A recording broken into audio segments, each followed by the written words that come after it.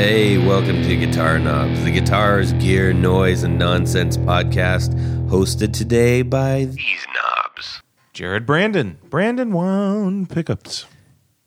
There's no Tony. Where's Tony? I Tony's don't not know, here. man. There's a big empty seat with Tony. Tony got That's a weird. brand new puppy, and it got sick, and it had to have it's a rescue, and so it had to get some work done. That dog is actually attached to him more it's a so total than his sweetheart. wife, so Yes, he's sir. got to watch it. So Yes. So, Not anyways, so Tony wasn't able to join us. It was a last minute emergency. Unfortunately, he wanted to be here. He wishes everyone, including our illustrious guest on the line and John Esterly sitting in the corner here. Say There hi, he John. is. Hi, John Esterly, Rare Buzz Effects. That's There right. he is. My name's Todd Novak. Welcome to the Guitar Knobs podcast. We are thrilled to death that you are listening. We are going to have a very exciting show. I have been looking forward to having this guest on for quite some time. And his pedals have made it to the 4 on the floor a couple times too. Oops, I said pedals, so he's a pedal builder. But if you read the thing before you clicked on the thing to listen to this, you already know that. That's right. Jared, what do we do on the show? We talk about boutique builders, and we like to figure out where they started, how they got started, and the 101 episodes that we get to learn stuff from. Yes. And that's a lot of fun. Yeah, absolutely. Well done, Jared. Thank Who do we have on the line right now? Hello, I'm Joe from Like My Pedals. Joe from Like My Pedals. Joe. Joe, can you share your last name, or is it the secret? Oh no, it's fine, and I understand if no one can pronounce it because it's a super hard last name, but it's O'Rourke. It's just like fork with an R. Right, O'Rourke. Yes, I totally saw that. You'd be surprised how many people don't know how to pronounce my last name. really. Yeah. I'm not a political person, but there was a presidential candidate with my last name, and I only wanted him to win so people can learn how to say my last That's right. Yeah. I remember that. Yes. Yep. name. Nothing else. I don't know anything about politics. I don't care about politics, but I wanted him to win so people would know how to say my last name. That's solid reasoning. All right. Well, we've got a great show, and so Joe from Like My Pedals. Where can people see what you've done out on the internet as they're listening along?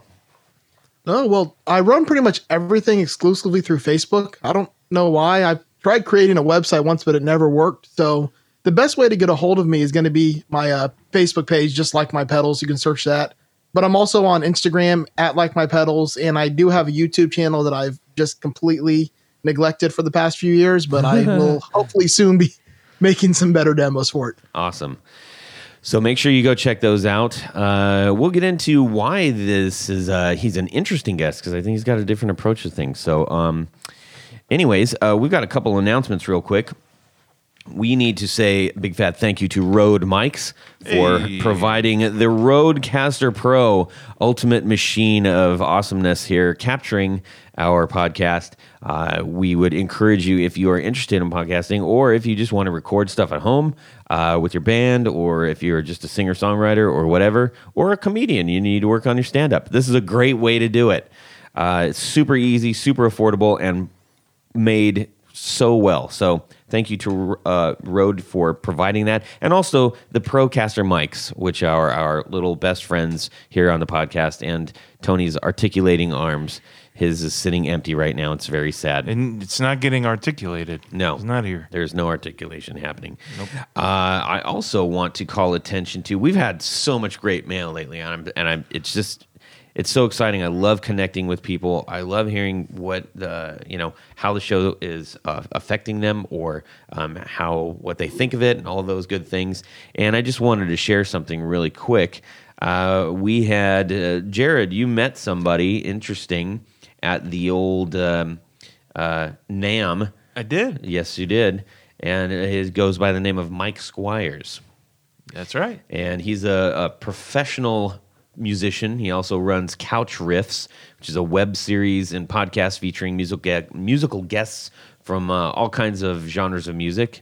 Yeah. He's had actually one of our former guests, Rock and Roll Relics fame. He had him on there. I think he was in a band with Duff McKagan. Well, he's been in a couple. He's been in Duff. He's played with Duff McKagan, Alex Skolnick, Testament, Jared James, Nichols, Billy Rowe, as we just mentioned, and many resume, others. man. Yeah. Yeah. So it's kind of his channel on YouTube is kind of unique. It basically they sit on the couch and they play a song that they just rock out to, and then they just talk about their guitar lives. So it's mostly musicians and stuff. And you know who he had? He had the lady. I just forgot her name. She's not a lady, but she dresses up like a lady, and she's a total shredder. Mrs. Smith. Mrs. Smith, cat lady, total shredder. And that was a really fun episode to watch. So I would encourage you to go check it out. It's called Couch Riffs. Anyway, so we connected and we had a really great chat. And so I said, hey, why don't you give us your 4 on the floor? It'd be interesting to know as a professional musician. So his 4 on the floor reads as such. The Boss TU2. He says, I know they make an updated version of this thing, and it's a boring pedal to have on the list, but I don't care. I also know that there are fancier pedal tuners that some of my friends are using. I like this thing because it's built like a tank, and it works well. I own at least 4 of them, and you don't have to have a dongle clip to your headstock on stage, which he can't stand. Also, the Earthquaker Devices Palisades says it's not the simplest 808 clone, but it is the most flexible. It is a Swiss Army knife of a pedal, and if you're looking to touring with changing the backline, this thing can offer you some amazing options on the fly. Probably his favorite OD pedal of all time. Also, the Daredevil Atomic Cock. There's no cooler guitar tone to be found in a fixed position cocked wah sound. I like to use the wahs that are in step and go momentary, which is I'm a fan of momentary switching. And this is a bit more difficult to find the sweet spot and hold it with those, the typical wah pedal, which is I investigated actually getting one of those myself. So nice to hear that he's seconding that. Yeah. And then the Eventide H9, it says, I'm constantly flirting with technology and then running back to tradition. However, this pedal is a game changer and is perfect for anyone trying to get the most out of a small footprint, and this is a must-have for fly-in gigging folks. It has everything available in it, from mild traditional stuff to wild and crazy stuff that you'll probably never use unless you're doing soundtracks or ambient music. Also, if you don't know what this pedal is, you probably aren't reading this anyway. I'm just reading. I'm doing the Ron Burgundy action here. There you go. Anyway, so thank you to Mike Squires for sending that in, and go check out his show, Couch Riffs, on YouTube. All right, gentlemen's. We need to get into what's going on in our music world this week. Typically, Tony starts us off. I'm going to have Jared start us off, and then we're going to head on over to Joe and find out what he's doing. So I have a bug in my rear. All right. There it is. That's my thing of the week. No, I have a bug in my butt to get a couple of paisley. I want a pink paisley.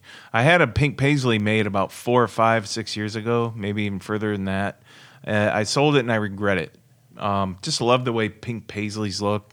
Number one, because of the vintage look, because they had them back in the day. And I don't know. It's just eye-pleasing to me. So Okay. I got a couple of all-parts bodies. One's going to be relict, and one is going to be brand new.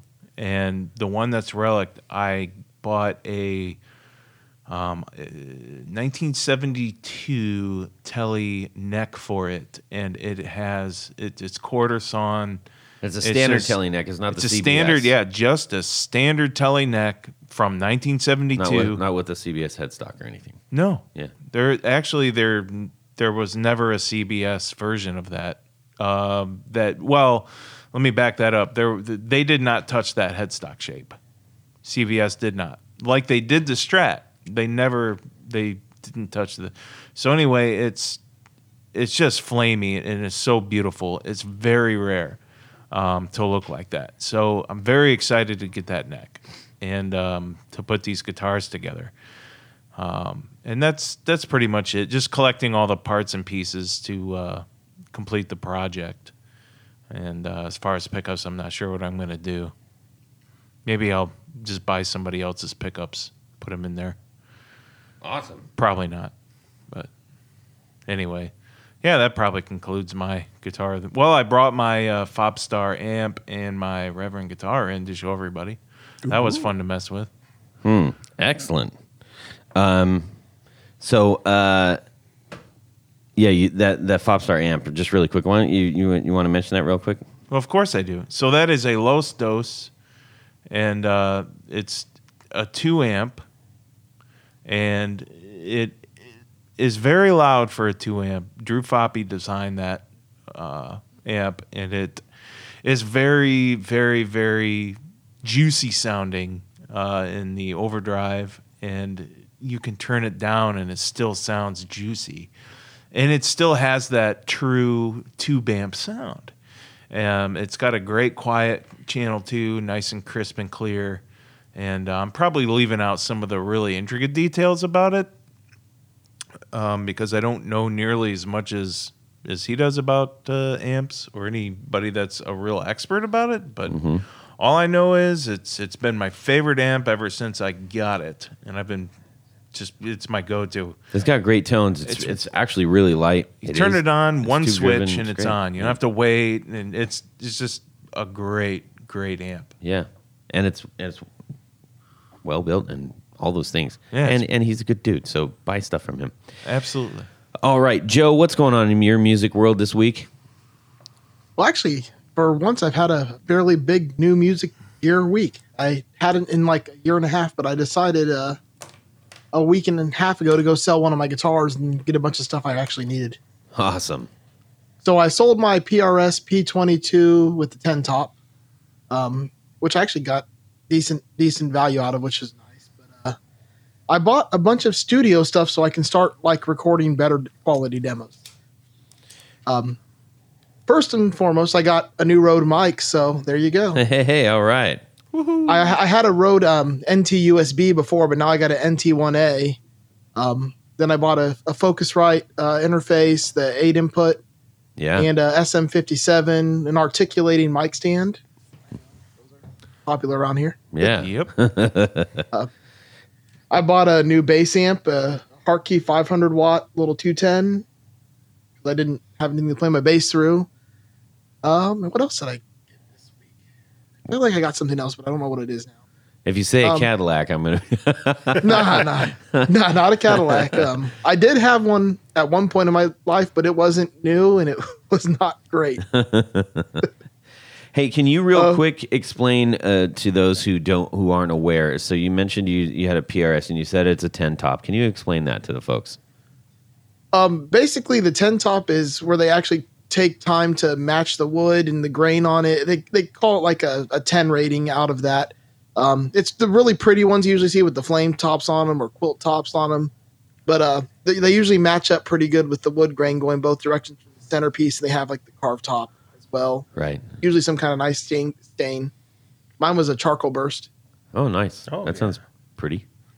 Very pretty. Okay, yeah, cool. I just never played it. Yeah. It just literally sat here and it was a waste of money to have sitting around not getting played. It sounds like you got some really cool gear out of that. I think that's kind of a fun thing to do, especially if there's some gear that you want that you know you wouldn't actually pay money for. Yeah. Well, I also came out with like an extra $1,000 on top of the whole thing, so that really was nice to have cash. That must have been a pocket. heck of a guitar.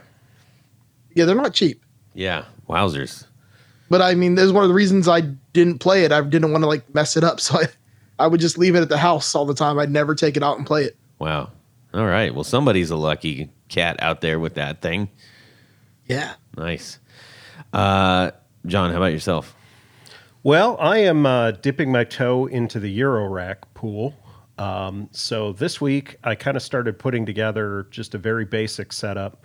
Went on eBay and bought up some DIY kits, which I wouldn't necessarily recommend to someone who doesn't already have a lot of the parts sitting around, because you can end up spending more on the DIY than just going and buying the module. But got a voltage-controlled oscillator, a voltage-controlled filter, and then a sequencer. So kind of minimum cost of entry to make noises. Can you explain to everyone out there Eurorack? I know it's a word that's been thrown around a lot, especially in the last year, out on YouTube and on Instagram and on podcasts and stuff. But if anybody doesn't know, explain to Eurorack. Yeah, well, Eurorack is kind of the standard small format modular synth system. It's a 3U height, which is just a description of how tall the racking is.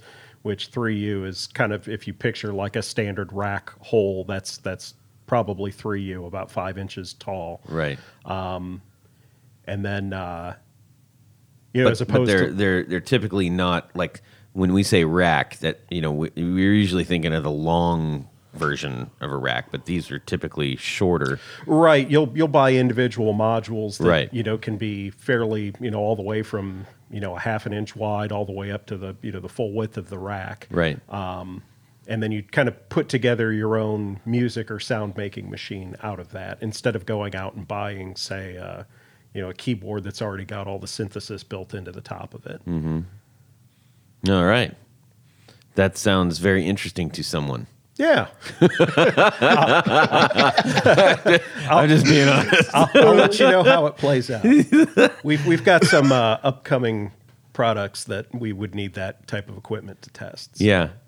It is a weird thing because I've watched a lot of demos on it. I actually like listening to EDM. I listen to that when I'm working almost exclusively because it just lets my brain kind of just do its own thing. And whenever I see somebody like demoing the rack mount stuff, I'm like, that seems like three lefts to make a right, trying to get a sound out of it. And I know that it's the hobbyist. Not only, I'm just saying that I think a lot of people are gravitating towards because like, hey, here's some cool new stuff that I can really tweak around with to get sounds on my own. It isn't just hitting a button and you're getting that sound. You're creating that sound. Right. I mean, you're with a true modular system. You're kind of deciding what. I mean, even down to the base of where the noise comes from, and then how you shape it. And, Yeah. So there's a lot to it. Yeah, that's interesting. That part is very interesting. I think I just I don't think I'll ever be using one personally. But it's just me. Let's see. For me, I am playing musical pedals on my board. I mentioned I've been trying to chase this sound that we got in here on the recording, and it's fun. It's maddening. It's frustrating because your ears start to get fatigued, and what if I put this one in front of the other one? What if I put the EP boost after these two? What if I put it in between? What if I put it before it? Ugh, So it is a huge time suck. But I've got a show coming up, so I got to figure it out. Right. But it's kind of fun. So I'm trying out all kinds of different ODs and boosts and fuzzes and whatnots and who's it's galore and all that stuff. So. I just did mention a little bit of Little Mermaid right there. I'm sorry. I've got 3 girls. It's gonna creep out. I was wondering why it sounded so familiar. Yeah. That's Ariel. Don't judge me. Yeah. All right. Look out! 1, 2, 3. 4 on the floor. Okay, Joe O'Rourke, like my pedals. Give us your 4 on the floor. All right. So at first, I had to put a lot of thought into this, and I was just going to shamelessly plug one brand, but I decided better. I'm gonna do this right. Not just make it all pedals that I built. Awesome. So first and foremost, I love this pedal for a first stage. I run it all the time, because I run super clean amps to start with, so I need something that's going to give me a little bit of breakup without turning my volume all the way up. If that makes sense. Mm-hmm. So, my buddy Justin Tenkate over at MZO Effects, he makes a pedal called the Blue, and it's one of his preamp style pedals. He does a few of them, but this one, it was by far my favorite and the most, just able to get like anything I want from like a clean amp tone. It's got independent controls for your gain, your levels, your timbre to the effect. It's got different settings on it as well, where you can kind of click in different like lift modes. I'm not really sure what all the knobs on it do, but I know it makes my amp sound good. Nice. which I really appreciate. The funny part of the story was, oh, go ahead. Well, it sounds like, especially if you've got like a really powerful head or something like that, that maybe has no color or might sound a little bit sterile because you can't really get things pumping, that it adds that little extra bit of ness to it. Yeah, this might be a jump ahead, but my primary amp is I have an original 65 Deluxe Reverb Blackface. Okay. So that's not going to have any breakup from that amp whatsoever. It's as clean as it gets, as almost as loud as it gets, unless I push it with something. Right. Okay. But I was running a sale on one of my pedals. I was doing my limited runs of certain artwork, and it was when I first introduced my White Wells delay pedal, the one that has the picture of the Moby Dick swimming up on it. Mm-hmm. And he just messaged me and said, "Would you be interested in trading your pedal for one of mine?" And I said, "Yeah, let's do it." And it was love at first plug-in on that pedal. I fell in love with that circuit. I don't know what it is, but I've been telling everybody I can about it. You need one of these. This pedal will just change your life in that low gain arena. Wow. And then the name of it one more time?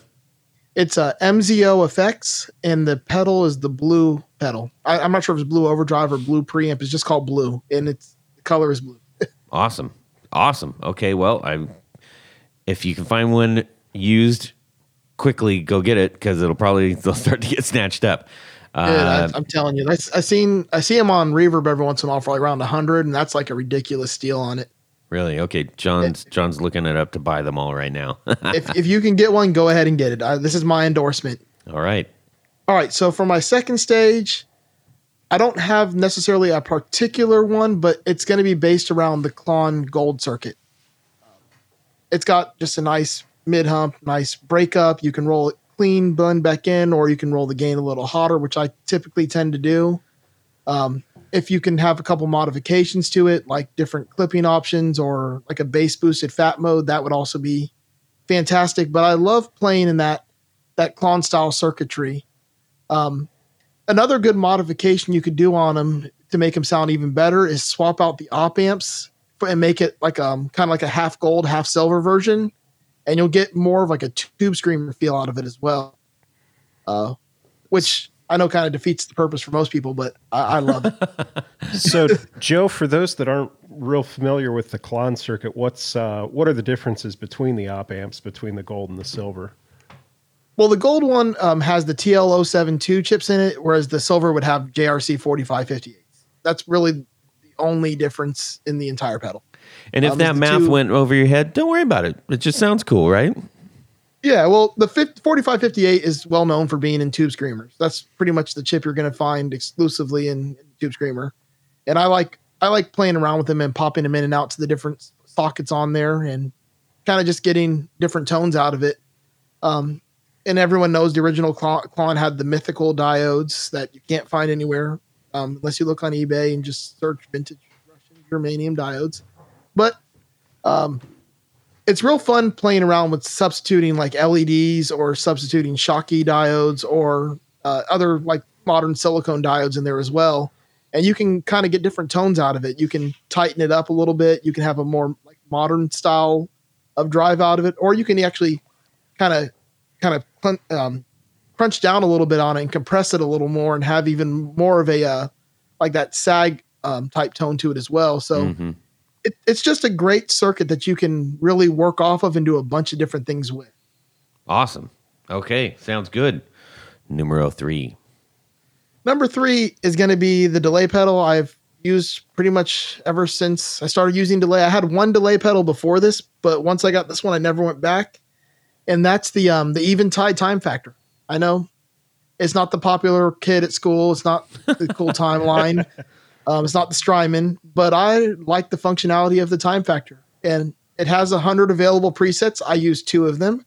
And then I basically tap tempo the tempo I want and then save that tempo onto like the next 6 or 7 presets. So that way I could just quickly bring up the tempo I need. But my channel 1's always dotted eighth and my channel 2 is always quarter note. And I use the analog delay tone on it. I don't know. It's kind of stupid. I probably could do it a lot easier, but I like presets. That's cool. Those come up on Craigslist all the time. I feel like either the same guy keeps selling it over and over, or there's just a lot of them. I'm not really sure. It's such a great pedal, and like you can actually go on to like the Eventide like forums, and people will like create and upload different patches for it, so you can actually update it with different patches and presets that people have made for you if you don't want to like do the work yourself. which is nice if you're looking for a specific song. They'll list it up there like this is the delay, tone, and everything used for this song, and you can just import it right into your pedal. Very cool. Yeah. All right. And finally, for the fourth one, I have had one of these pedals ever since I got the first. They used to do every Black Friday. They would have a $99 any pedal that they made sale, and I would always buy one every year. And ever since I got the first one of these, I've had one on my board, and that is a Mr. Black Supermoon. Okay. Currently, I have the Blood Moon version that's blue, but I've had the Supermoon. I've had the Supermoon Chrome. I've had the other Blood Moon that's red. I've had the Eclipse. It doesn't matter which one of them is. That circuit for reverb just is so lush, and like I never use the modulation feature on it either. I just basically use the mix and the decay, but it just gives me a tone I absolutely love. And since I play Fender amps and they have a great spring reverb built in on the amp itself, I don't really need my reverb to do anything except for be an ambient tone. Right. So the Mr. Black is just fantastic. Well, that's a pretty ringing endorsement. You say they do. He does those every year. He does a 99-cent Supermoon. Well, he used to. Now he's doing. Well, he's still doing sales now, but now it's like buy two get one free type stuff. He changes it every year, but for like 3 or 4 years straight, he did every pedal was $99 on his website, and it would sell out like so fast. Wow. So you'd have to like as soon as he launched a sale, go on there and buy them. And I've probably bought just about every pedal they make. Now I've traded away most of them for other things over the time. Not that I didn't like them that much, but I just, you get pedals and you get bored of them and you trade them. Right. Yeah, I get it. But that's Supermoon. I will always have one of those on my board. All right. That is a pretty solid 4 on the floor, dude. Woo! Not bad. Yeah. Before we get into the big shenanigan bonanza thing. No, I can't say bonanza because we use that for something else. It's just the big thing, the big interview thing that we do here. Extravaganza. We want to give a big fat thank you to music producer and recording engineer John Fennell for his support for our show. Yep. He's been a guest on the show and is a guitarist at heart himself. And plays. He records and plays in bands and stuff, so he knows how to get the tones that you're looking for. John produced my upcoming album right here at Relay Recording, and I was absolutely thrilled with the results that I got. He helped us through the whole process from pre-production to recording and engineering to mixing and ultimately to mastering. Unlike some of the others that I've worked with, John was very attentive to all of us, even the drummer. It was even the drummer. He got some fantastic drum sound. So and he, this is coming from 20 years plus of experience, and he also provides his services off-site and or remote, not just here in this amazing studio that we're in. John can help you find the best way to tackle your recording project and bring your music to life. Check him out at johnfintel.com. That's JON Fintel.com and relayrecording.com, where we are presently located and maybe permanently located. Maybe. We'll see. I know John's a whiz, man. He's really good at doing this stuff. He's a whizzaroni, as we might say here on the show. So, let's see. Joe O'Rourke, like my pedals. First of all, we need to understand how you've got a kind of a different approach to the whole pedal world. Can you just give us the overview of what this is all about? Yeah. I mean, it's weird because I didn't start out intending to build pedals for people. I just kind of was building stuff for myself, and then it morphed into this kind of weird thing where everybody wanted to buy stuff. So I said, okay. But, with that came like the fact that I wasn't making production run pedals. I was kind of just one-offing them for anybody who wanted one. So it's weird because most people, you make your pedals, you make a bunch of them, and then you sell them. Well, with me, like people order the pedal exactly how they want it, and then I'll make it for them and then send it to them. So with that, I took in a different level of custom design that most people don't want to take on, which I understand why now, but it's kind of too late. It's too late to change that now. Yeah, that's your jam. Yeah, I do enjoy it, but there is sometimes where I wish I can just kind of mindlessly make a bunch of the same thing and then put them out into stores and that kind of stuff. But I love at the same time, all joking aside, I do love the fact that each time I get to make something that's unique and it's special and it's directly for a specific person. So I know when that person gets it, they're going to open and say, oh, this was made for me. I didn't just, randomly buy something from like a major manufacturer off a shelf in a store. Right. Yeah. Excellent. I mean, but yeah, that is one of the things that is a differentiator, because that's exclusively what you do. A lot of builders, they'll do customs or specials. For Hello Sailor is somebody else that I think is taking somewhat of the same approach, although he's doing some batches and stuff. But there is something really fantastic about getting something completely uniquely made and to spec in most cases, as you're doing. Yeah, definitely. I've tried to do some small runs of things here and there just because I want to kind of move that way every once in a while if I can, but it always comes back to people want the custom stuff, and I'm not going to tell them no. I'm just going to make whatever they want. I know that feeling. Now, is it anything under the sun, or can people? Is it typically like, hey, I make these couple of different pedals, and you can do whatever you want within these different? How do you approach that? Well, over time, I mean, when I started, it was all paint by number stuff. I was just finding like circuits and copying them and building them because I was building for myself at the time, and I didn't really care. It wasn't like a taboo thing because I was just making myself stuff. But as I started like looking at the circuits, I wanted to break them down and understand why they did what they did. And in that I would kind of reverse engineer everything and kind of just teach myself what all the different components were doing in the circuit. And through that, I was able to kind of start designing my own stuff, which was nice. But at the same time, as a small person, when you're designing something new that no one's ever heard of before, they're less likely to try to take a chance on that as well. They're like, well, I've never heard of this before, so I don't want to buy it. Which is cool. I get it. But I didn't really care because I have a full-time job where I pays all my bills at the house and everything. So this is kind of just a fun hobby for me. So I would just run these insanely low price sales, which probably another mistake I should have never done in the first place because I set my price points really low to start with. And now it's you can't come up once you started so low. Sure. It's kind of difficult. People are like, oh, well, you were selling that for this before, but I'm like, yeah, but I'm buying so much better components and I have better equipment to build it with type stuff. Yeah.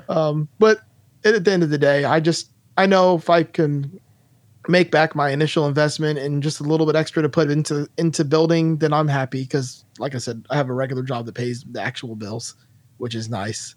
But the fun part is when I get to the way I do it, since I'm so small with it and I'm so selective with how I market and advertise, which I don't. It's all word of mouth type stuff. I get to actually talk to each person I'm building for. It's not like a random website they go to and just type in a bunch of stuff they want and then it sends it to me in an email and we never communicate. Each person messages me and we have a conversation. And we take time to decide exactly, what kind of circuit are you looking for? What do you want to accomplish with this? What sound? Do you have a song you want to try to get it out of? What kind of gear do you use? Do you like any specific themes? Do you have any artwork you've been saving up that you want to put on a pedal? It's just like a whole it's kind of like going to a tailor to get a suit. I was just going to say it's bespoke. Yeah, it's bespoke. Everybody's getting exactly what they want. And then the other thing I learned is over time, I start making digital proofs of what the artwork looks like and sending that over first, just so there's no weird lost in translation type stuff. Sure. Where I make something and send them, they go, that's not what I thought it was going to look like. So that's another learning curve I did. So now we do digital proofs of everything before I send over a finished product, just to make sure it's going to look right. Smart. Now, why did you start out with them so low in the price? Mostly because I never intended this to be a business.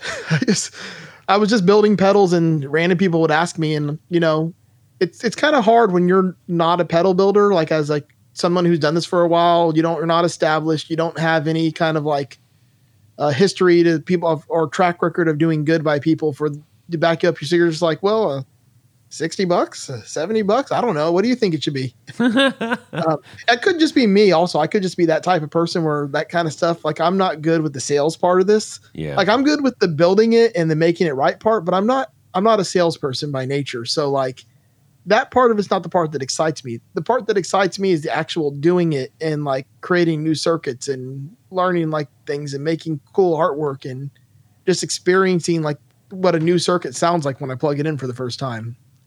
That's the stuff I like. Yeah, I share kind of a similar way of doing sales, and with my business, I build pickups. And when I started out, I was just like you. I would only usually talk to people on the phone or a really long email, and the satisfaction of that customer really, really liking what I sent them, and me, nailing what they wanted or just even getting close. That was, to me, part of the payment that I received was that satisfaction. And then, as I got more busy and I got more machines and it kind of grew and it grew and it grew, I still go out of my way to make sure that they're getting exactly what they want. But I do also a lot of the business where they pick the product and they never email me and we don't exchange specs, and they can choose the product on the thing, but I'll do either, whichever they need. I still take the time, and you and I share that, and that's really cool to have someone on that does the same thing. I mean, I know that the next logical step is going to be that for me, but I don't know when I'm ready to go there yet. Like, I like the scale I'm at right now. Right. It's hard to get out of it. I'm fairly certain if I wanted to, I can, invest some money into a bunch of enclosures and a bunch of parts, buy bulk stuff, and then just build a bunch of stuff and put it on, some kind of storefront. And it probably would sell decently, but I don't know if like at the end of the day, I'd be as happy as I am with it. Well, you have a unique corner of the pedal world right now too. I mean, that's hard. That's harder to do in some cases. Plus, I hate being that guy that's like always trying to push his stuff in advertising. Like, it drives me crazy because if you're in any of the Facebook groups, you've seen the people out there that they're just nonstop self-promoting everything. And I don't want to be that guy. Like, I want to be the guy that, someone else had a question about something and then like I get tagged in the comments like 50 times. Mm-hmm. Yeah. That's how I want to do it. I don't want to be the person that's sitting there type, well, check out my page here and such, this and that, and listen to this. I like when other people do that. When other people do that, it's to me, that means more because, you're not self-promoting, it's somebody else. And they're like, oh, and then they can ask them their experience. And, hopefully it's that nice, warm experience they had with the actual builder. And that gives people confidence. When you said nice and warm, you're really thinking about Hot Pockets, aren't you? Maybe Hot Pockets or pizza. Yeah. So, Joe, what brought you into the pedal world? Or do you have a background in electronics, or is? Well, actually, it's weird. I have a background in electrical, like in large scale electrical. Okay. I'm a solar contractor in Florida. Like, I actually have my license to build like utility scale solar systems. Wow. See, in Florida, they have sun, which is something we can not have. Yeah. We are called the Sunshine State, although I think they're about to change that with all these Florida man stories lately. Yeah. It What's might a be sun? the Florida man state soon. Yeah. You know what's actually funny? John was asking, John, who we just mentioned, John Fiddle, was before he left the studio, he goes, hey, who are you having on tonight? He's like, oh, I got this dude, Joe Rourke from Like My Pedals. He's like, oh, is he coming in the studio? I said, no, he's in Gainesville, Florida. And he goes, Florida man builds pedals. Nailed it. Yeah, I get people send me Florida man stories all the time. Like we're like America's Punchline. Sure. Well, and you get the Tom Florida Petty State. thing, I'm sure, constantly as well. Oh Probably. yeah. Tom Petty lived right here in Gainesville. His house where he grew up is gone because they built like a student living apartment complex there. They tore the neighborhood down, which kind of sucks. But I did see it before they tore it down, which was kind of cool. That's cool. Tom, R.I.P. Anyways, John, you had a good question. It was on the tip of your tongue, and you just asked it. I did. And I forgot that for a second because I was thinking about Tom Petty. Man. Anyways, Started talking about what did I do? What do I do? yes, Yeah. How electronics. How did you land on building pedals? Well, I was like everyone else. I was buying pedals, because I'm a guitar player. I've been a guitar player for 29 years. I've been playing. So I would buy pedals and I'd have all amps and guitars and just kind of play around with it. And then one day I just kind of like the amount of money I spent on pedals or them not necessarily spent on pedals, but the amount of trading I was doing to try to find new stuff all the time. It adds up over time, Sure. Even though you may trade for equal value, you're still paying shipping here and there. And all this adds up. So I'm like, I'm going to just open this up and look inside. And I opened it up and looked inside at it. And I'm like, I can do this. I don't remember what pedal it was. It was some boutique brand pedal. And when I looked inside of it, I was like, this doesn't seem that hard. I was like, I can figure this out. So I just Googled how to build pedals. And then one page would lead me to another page, and I started like doing all this stuff online, and I found a site called Tagboard Effects, which is a great site for anybody who wants to start building pedals. It basically gives you strip board layouts of pedals, and you can kind of paint by numbers build them. On the other side of the world, a young pedal builder is Googling how to build solar panels. I can do this. You probably could, but it's a lot more dangerous at solar panels because if you're building them in the sunlight, you're getting shocked. Yeah. Right. But I don't know. I'm one of those people that if I set my mind to doing something, I'm going to do it. It doesn't matter what it is. I'm going to figure out how to do it and I'm going to do it. I don't always, I'm not always good at it. Luckily with pedal building, it worked out. So I was somewhat proficient with it, but there was a lot of learning curve there. You have to learn how to order parts. Ordering parts is not easy when you don't know what any of these parts are. That's one of the big things that's been holding me back for sure. And these sites do not make it easy to find stuff. Unless you want to order like Tata, which is like I don't know if they're Taiwan or Thailand or Chinese, but they're one of those East Asian companies, which they do have, like, if you want to get some basic stuff from them, it's okay. But, as far as like transistors, ICs and capacitors and stuff, I'd order those from like, a company that's not going to give you fake stuff. They're going to give you like original parts. But you got to like start, figuring out how to maneuver these websites. And they are like, Mouser is one of the most difficult websites I've ever tried to order stuff from. I've kind of figured it out, like how to get what I need out of it, but it is not user-friendly at all. It's actually a video game. I don't know that everybody knows that, but it's a knockoff of Frogger where you have to get a mouse across the street. Yeah, it's a land-based, My strategy is to see another builder's gut shot and be like, hey, I like that capacitor, and message them and say, hey, what's the Mouser part number on that? And then go from there. Yeah. That's a good idea too. Because to try and find it is, whoa. Yeah. Well, like, I don't know why, but like I have a thing for like the red polyfilm caps. Like I love the way they look in pedals. So like, I mean, I know I can get boxes anywhere, like Wema boxes, and they work just exactly the same, but I like the look of the red polyester film caps. So the only place I can seem to ever get decent quality for at a decent price is Small Bear. So I'm always ordering from them, the capacitors. Smallbear.com, right? Yeah. It's smallbear something CE. Yeah, it's if you Google Small Bear Electronics, that's the easiest way to get it. Yeah. But they carry the Top Maze and the Panasonics, and that's usually what I'll order for capacitors. Just, I don't order much else from them unless I'm looking for like a rare knob or like a 308 chip, because they have the 308s there, but no one else seems to carry.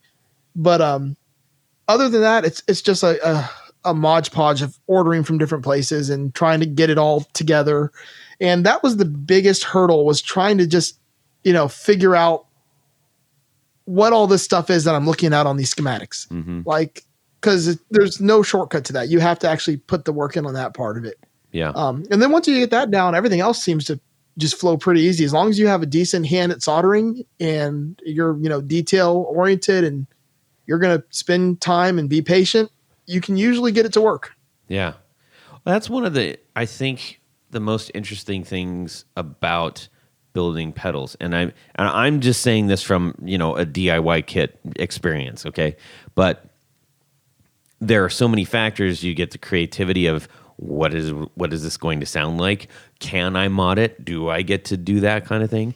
You have the artistic aspect of it. What color is it? What I want on it? The choosing the knobs for it and everything, and then the actual making of that and trying your hand at soldering and failing and doing better at it. And then when you do like a really nice one, you're like, oh, you're gonna look at that one, which is kind of ridiculous to think about, but it is a great experience. And we've said it over and over and over again. If you have been thinking about doing it, get yourself a good DIY kit. And I would say, you can hit John up. He can point you to John Esterly up. He can point you to good DIY kits. I bet you can hit Joe up, and he can do the same thing. There's a great community out there that is so willing to help each other. And anybody who wants to build, just message me, and I will help walk you through what you need to order. I'll send you links, everything. I encourage other builders to start because I love seeing this industry grow. It's not a competition thing. It's the more there are, the more people are going to be involved in it, and I like that better. Right. Absolutely. The other thing is, like you said, now you get to the outside of the enclosure. That's a whole different world too. Oh yeah. You got to get good and the hardest part is marking out enclosures to drill, so you don't drill your holes all like wonky. Like I still have a hard time getting everything laid out perfectly, but I've kind of got a system. It's probably completely wrong, but it's the system I use. And I have a big drill press, and I go outside and once I get everything lined up in my enclosure, I use a punch. I punch my center punch and everything. I go outside, I drill them. Then I primer coat them, paint them. And I've been using water slide decal for my art because I don't have a better method at the moment of getting artwork on a pedal. I'd like to buy a UV printer eventually, but they are not cheap. Mm-hmm. Yeah, my buddy sell a few more of those panels there. Yeah, my buddy at Loophole Pedals, he just bought one, so he's actually starting to give out UV services. So I'm like, man, I would like you to make some pedals for me. I'll pay you whatever. I just don't feel like doing this by hand every single one. Yeah, a lot of people are going to the UV, and they're also going to doing laser, doing a powder coat and then lasering out the design. Yeah, doing like PLX edge. Effects is doing. And then there's also the acid etching. Those seem to be three pretty popular ways of doing it other than just silk screening. Yeah. With my pedal, just the intricacy and the different amounts of colors involved in the art, because I don't usually do simple stuff. It's like complex art. It's one of those things I'd have to have a UV printer to do it print wise. Otherwise, I have a really good laser printer, and I just buy high quality water slide decal stock, and I'll print it on that, 1200 by 1200 DPI, and then I'll just cut it out, slide it onto the enclosure. And I finally found an amazing clear coat that is like rock hard and doesn't look like garbage. That's good. It doesn't yellow. I put that over the decal. It's called 2K Max, and you can only order it online or get it at certain specialty paint stores, but it's like $30 for a can of it, and you have to use the entire can within 48 hours or it'll harden in the can. Wow. Because it's a two-stage. It's a catalyst, so you have a little thing on the bottom. You pull it out and you pop the can. And once you pop that can, you have 24 to 48 hours to use that entire can, or you just lost whatever you left in it. Wow. That's So I interesting. try to do a batch of 10 at a time. That way, I use an entire can. Smart. So you do all your enclosure But I work in house. So you're painting them, you're buying raw enclosures. Everything with my pedals is 100% done by me in house. wow. Everything comes in raw and not assembled. And I just recently, about a year and a half ago, got into PCB design. I finally sat down and took the time to learn the software so I can kind of create my own PCBs online. I've been using KiCad, which is it's like a CAD based type software, and I'll draw out my schematics on there. Then I'll basically set up all my footprints and my component layouts, and then update a PCB. Then I take that PCB file once I created it, and I send it to an actual board manufacturer who manufactures the board to me and sends me the boards, and then I populate them. Which I wish I would have known how to do this a long time ago, because it's so much easier. But once again, then when somebody wants something custom and the enclosure size they want or the knob layout they want doesn't match up with where I made my board mounted PCB mounts, I'm back into doing the old school way again. So Yeah. whereas Well- it'll save time if I can produce the same thing over and over again, doing a variety of things makes it kind of more difficult. Yes. It sounds like you're checking all the boxes off to make it as humanly difficult as possible to get a pedal Oh, yeah. out. Like I really should have done this completely different, but I Yeah. mean, I do when people order, I give a lead time of about a 4 to 8 week window. I just because for my sanity, I have to do that because it'll if I do the artwork, it takes me about like a week to get some artwork finalized, sent over and sent back with approval. Then once I do that, I got to, drill enclosures, primer my boxes, paint my boxes, put the artwork on, wait till I have a full batch so I can clear coat them. Then, actually build out the pedal itself. So just in paint curing and drying times, I have like a week and a half worth of time there. Yeah. Not to mention waiting for a batch. So I always give 4 to 8 weeks. And, a lot of times I'll try to come in around the 4-week mark, but I have that 8 week just in case I need it. I put that up front that it could take this long. Sure. And in the end, you're getting a one-of-a-kind handmade pedal by you. And that's, that's not something you can... There aren't very many things in life that you can get like that. And especially for us who are really enthusiastic about pedals, that's a special thing. Yeah, it's nice. I like it because it's like a talking point. Like when people come over your board, they're like, "Oh, what's that? I've never seen that before." And you're like, "Yeah, you'll never see one like it again because it's made 100% custom for me." Yeah, outstanding.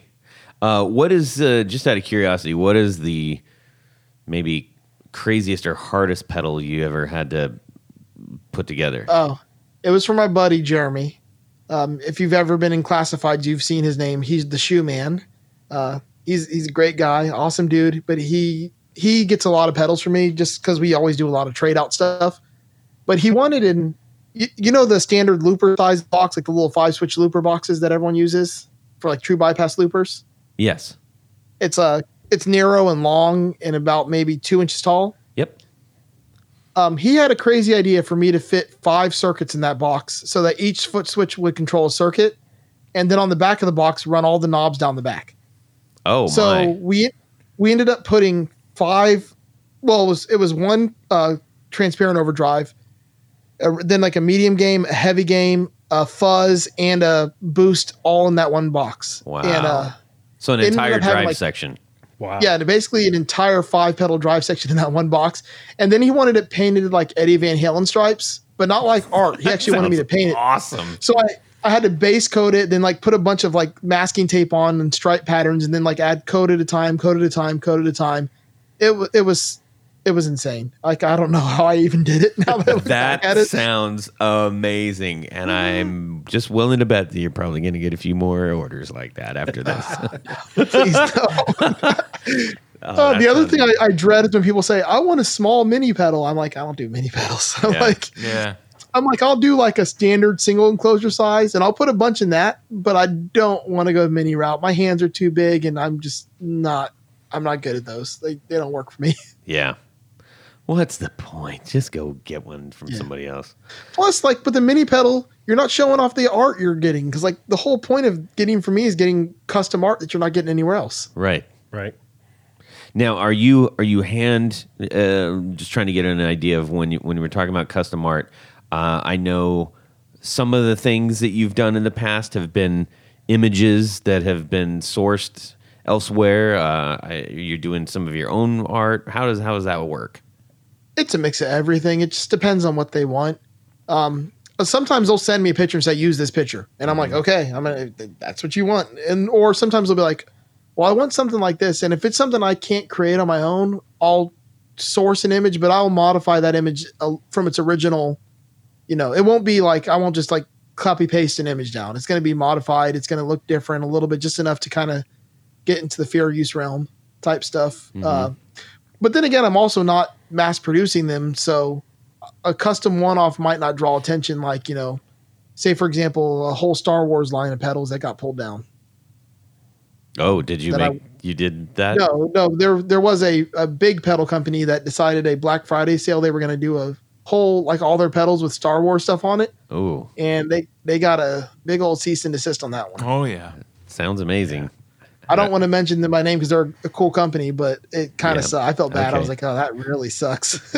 Well, as far as pedal companies, you mentioned your four on the floor. You've been a player for a long time. Is there somebody out there or any particular pedals that have really inspired you, maybe even musically or just build wise? Be like, wow, if I can get there, I like how this is done. Anything inspirational? Well, when it comes to circuit board design, the most inspirational pedal I've ever seen, or pedals I've ever seen, are Spaceman effects. When you open those things up, they are works of art. I think the guy's like a NASA engineer who builds those pedals too. Wow. But like his board design is absolutely beautiful, stunning stuff. As far as like the circuit builds themselves go, style of pedals, it's hard. I don't know. I like everything. Like I'm one of those people, like I can make almost anything have a good sound that I like. I never really had any specific companies that I would just buy all their, I would, little things from here and there. As far as the most unique company I've played is, EHX. EHX makes all the coolest stuff, but it's all, a lot of that's digital signal process stuff too. So it's not something I would ever make, because I make all analog effects. I don't really do anything digital. Yeah. Now, okay, I'm going to do something. Okay, Genie just showed up. Can grant you one wish. What is that pedal right now? Boom. First thing in your head. Oh, crap. First thing in your head. Be I don't know honest what I with want. yourself. Linear power booster. No. Tuner, Polytune 3 with buffer. There, I said it. I'm not ashamed. You shoot your eye out, kid. Oh crap! I don't know. I don't really ever want pedals anymore. Like I've gotten like to the point where I don't want pedals anymore. Give me another Supermoon. I like Supermoons. Okay. All right. Done. Poof. A special There you go. edition one that nobody else has. Wish granted. I'm really psyched about what you're doing, and I hope that some other people out there will jump at the chance to get a handmade pedal by Joe. It's an awful lot of fun to hear about what you've done, how you're doing it, and it's inspirational because yes, you can go get one from yourself, but I think you've done a heck of a job inspiring the idea of maybe go try this yourself as well. So thank you for contributing to that aspect of things. Yeah, that's all I want. I want everybody to have something they really enjoy, and it not put them out like put them having to get a second mortgage. Yep. Yeah. I like that approach too. Yep. We're going to jump into Well, ladies and gentlemen, it's your favorite part of the show because it's besides the awesome interview. of course. Okay. Everybody knows that. Sheesh. However, it is time for Would You Rather? All right. This week's Would You Rather is brought to us by our buddy Josh, other known as Ben Burrito 230 on the Instagram. Yeah, this is when I put out the bat signal to we were doing a show and I said, "Hey, send me your would you rather's," and that was one of them Here that we got go. sent in. And this is a good one. I love this one. Would you rather watch your guitar destroyed by a wood chipper or give up your amp in replacement of it? Hashtag Saw, he said. That's right. I think The Saw referencing the movie. Yep. Is that your buddy in a wood chipper? Yeah, John. So I either the guitar is gone in the wood chipper, or I keep the guitar, but the amp But is you gone. got the Yes. amp's going to go in the wood chipper. Assuming you only have one of each. Yes. I mean, I'd have to keep the guitar. Yeah. I mean, that's to me that kind of seems like a no-brainer because what are you going to do with an amp? Yeah. And well, no and let's guitar. assume they're both of you love them both equally. Right. Yeah, they're equal in value. Yeah. Yes. I mean, It's got to be a hard decision. Yeah, That's I mean, the fun it'd of be it. a hard decision, but I don't see why you would hold on to the amp unless you've got like a keyboard you were going to plug into it when you got Yeah. home. Yeah. I say keep the guitar, wood chip the amp. Which Okay. I might do that anyway. That sounds like fun. Yeah. Sick of you, amp. Going in the wood chipper. I've got an old Line 6 at the studio that There you go. Yeah, there that you might are. make a good promotional video. You've been buzzing Jared. way too long. Jared, how about yourself? Yeah. If it came to the Fop Star, I would keep the Fop Star amp. But if it's, I don't know. That's really tough.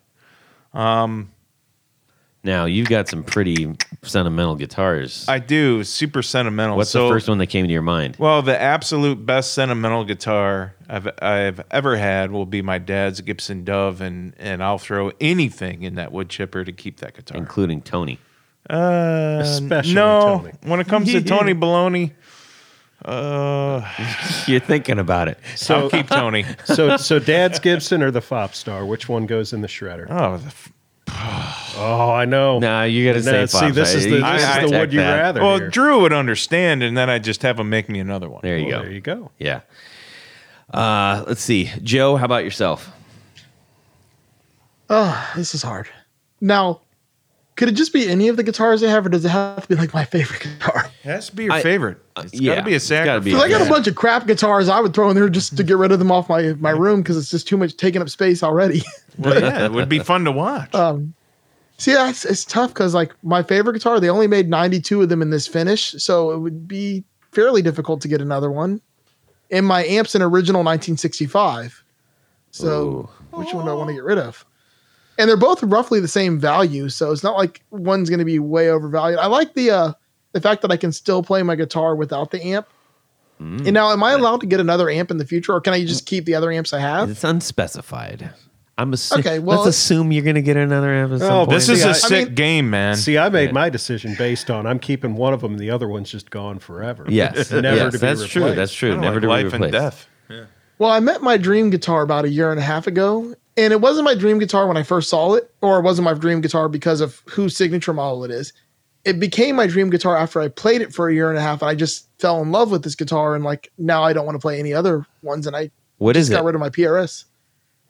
Well, it's an Ernie Ball Music Man. It's a Ball Family Reserve, and it's the Valentine model, but the ivory gold one. Cool. All right. Okay. Pretty And cool. I love this guitar. Like I'm like looking at it right now, just thinking about I wanting to hug it. Yeah. No, but it's a fantastic playing guitar and it just sounds great on everything. But I love my amp. Ooh. This is a dilemma. I mean, I guess I hate destroying history because it is an original, but I love this guitar so much. I'll throw the amp in. I have Okay. other amps I like too. All right. Yeah. That kind of surprises me, but I'll hey. Yeah, what about you, your Todd? choice. Yeah, Todd, what about you? I'm gonna throw the amp in because I think to the point of like when gone you through start some amps. playing a guitar, when you lock onto a guitar, it's just there's something special about it, and it's not anything that you can really. Most people can't articulate. There's just a thing about it, and I agree. It becomes yours. I don't know. Amps are great, but I don't know if they become yours. So I'm going with the amp. That was an outstanding question. Thank you for providing that, Ben Burrito 239. We greatly appreciate it. Please, if you are going like, hey, this is pretty fun, send us your would you rather's. We'll do it. We'll read it. Most of them. We get some lurid ones even, and we're like, hey, we can't do that. But we have a special segment right now that we have to take care of because Tony Baloney is not here. So we're going to substitute really quick. And I'm going to ask our good friend Jared, who never gets to do the this list off. Actually, you know what? I can do it. Okay. Yes. And yes. So we're going to switch things up really quick. All right. We got to thank a few people here, a few very important people. That's right. Yeah. So Jared, right about now, and John and everybody else who's joining is probably thinking like, where can what is this executive producer thing that we read off every week and that means so much to us? You might be thinking, well, how can I get involved in this? Right? That's what you were thinking. Absolutely. Right. So you can go to patreon.com/guitar knobs and you can learn how to do this. We've got a couple tiers, reward packets for each entry level. But this entry level is for the executive producers. Jared, would you do the great honors right now? I would be honored to do the honors. Our grand poobahs, Jonathan Jerusik, Corey Nigro, David Kaminga, Cody Lane, Cody Foster, Sean S., Tommy Manasco, and our other executive producers who are just as important as everybody else, Tom Berezin, Martin Clift, John Daly, who's that guy? Chris Kearney, Darren Gregory, Doug Christ, Michael Van Zant, Ken Sayers, Brian Robison, Michael Sanchuk, Stefan Lamb, Johnny Knowles, Anthony Lanthrop, John Anglin, Tyler Bray, Brad Partridge, Tig Harmon, Chris Heidel, John Esterly, who's that guy? That's me. Yeah. Tim Nowak, Doug Gann, Justin Jones, Steve Keys, Brett Alexander. All right. And those are our executive producers and grand poobahs. Fantastic. So we rush over to patreon.com/guitar knobs and you can have your Name read on the thing. just like we just did right now. Hey, Tony, look at how I did that. We got everybody's name read in time. Everybody got their time to have their name, and it was, see that? Look at that. How about that? No, we miss you, Tony. Come back soon. Please. All right. We're going to find out where we can find everybody real quick. Joe, where can people find you and buy your pedals that they like at Like Your Pedals? On Facebook is the best place to get a hold of me. Just send me a message through my page, Like My Pedals, and we will have an epically long discussion about everything about life in general, and then I'll build you something awesome. Fantastic. That sounds great. How can you not want one of these now? I know, man. All right. You can find my stuff, rarebuzzer.com, at rarebuzzer on all the social medias. And Below Average Guitarist t-shirts are on order. They'll be back in stock possibly by the time you read or hear this, rather. Mm-hmm. And I'm giving the Guitar Knobs one to give away. Perfect. To our patrons on patreon.com/guitar knobs. Thank you for that. We appreciate that. Absolutely. John Esterly. Check out his pedals. And Jared. Well, if you need new pickups that look old to match your old project or relic or whatever you have going on, BrandonWoundPickups.com. If there's anything there you don't see that you need, throw me an email and we will get it going for you. You left out that they truly sound amazing. I have yet to meet a person that has put those in there that hasn't said, holy cow, these things sound fantastic. Oh, thank you very much, my friend. That's the truth. And then Baloney. you can shoot Tony a message. He makes amazing pick guards. Yep. Customized pick guards. Pick guards are made out of all kinds of crazy materials and shapes and sizes over at pickguardian.com. And you can find him on Instagram, pickguardian1, the number 1. Because somebody else grabbed Pick Guardian, whatever. So and here's the first one. Yeah, and you can now, Joe. You also have a podcast. Is that correct? I do. Tell us about that really quick. Well, it's called Just Surprise Me. And it's not necessarily a gear talk podcast. However, I do host it with two other guys that are fairly well known in the gear community. Mr. Will Lehue he started a channel called Mediocre Demos, but everyone knows him from #Lehewing, where they would bring the pedal in from the side. That was him. And then RJ Smith from Teletalks. All right. And it's just a random nonsense podcast of topics, and it's pretty horrible. I wouldn't listen to it at all, but you might like it. Yeah. It's a thing. I think you've got a racket going on underplaying everything and selling the heck out of it. Why wouldn't you play it while you're doing stuff in the shop? You know, Yeah. I totally will. Let me put. I try to behave myself, but it's very explicit because RJ can't behave himself. No. Okay. Yeah. So it's for the adults. I'm familiar with that. Oh yeah. Don't listen with kids in the room Gotcha. because it gets pretty bad. Yeah. See, in our podcast, the adults are kids. So that's how that works. You know how Yep. when some people are recording, they say, "Oh, I'll cut that out." Yeah. We don't cut that out. It just Yeah. stays in. That's far easier than what we do. Yeah. Anyways, you can shoot me a message, Todd at theguitarknobs.com. That's an email type message. I will gladly read it. And we'd love to know what's going on in your own music world. If you'd like to share a Would You Rather or, ask any other questions or what have you, you can DM me at Guitar Knobs on Instagram.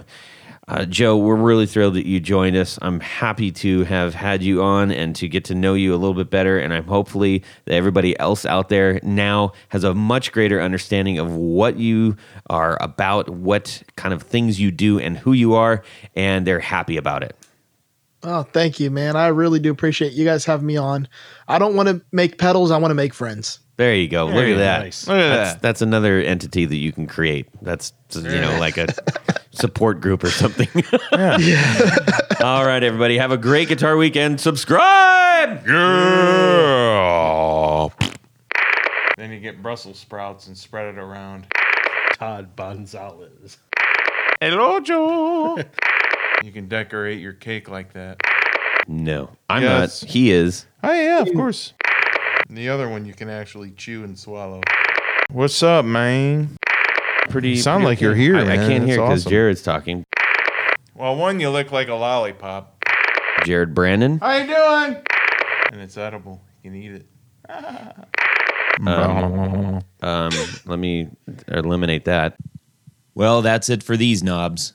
Please visit our Patreon page at patreon.com/theguitarknobs. Visit our website at theguitarknobs.com for all of our past episodes, 4 on the Floor blog, and other good stuff. You can connect with us on social too at our Facebook page and share your gear and stories on our Facebook group. Also, be sure to check out our Instagram at Guitar Knobs. Catch you next time.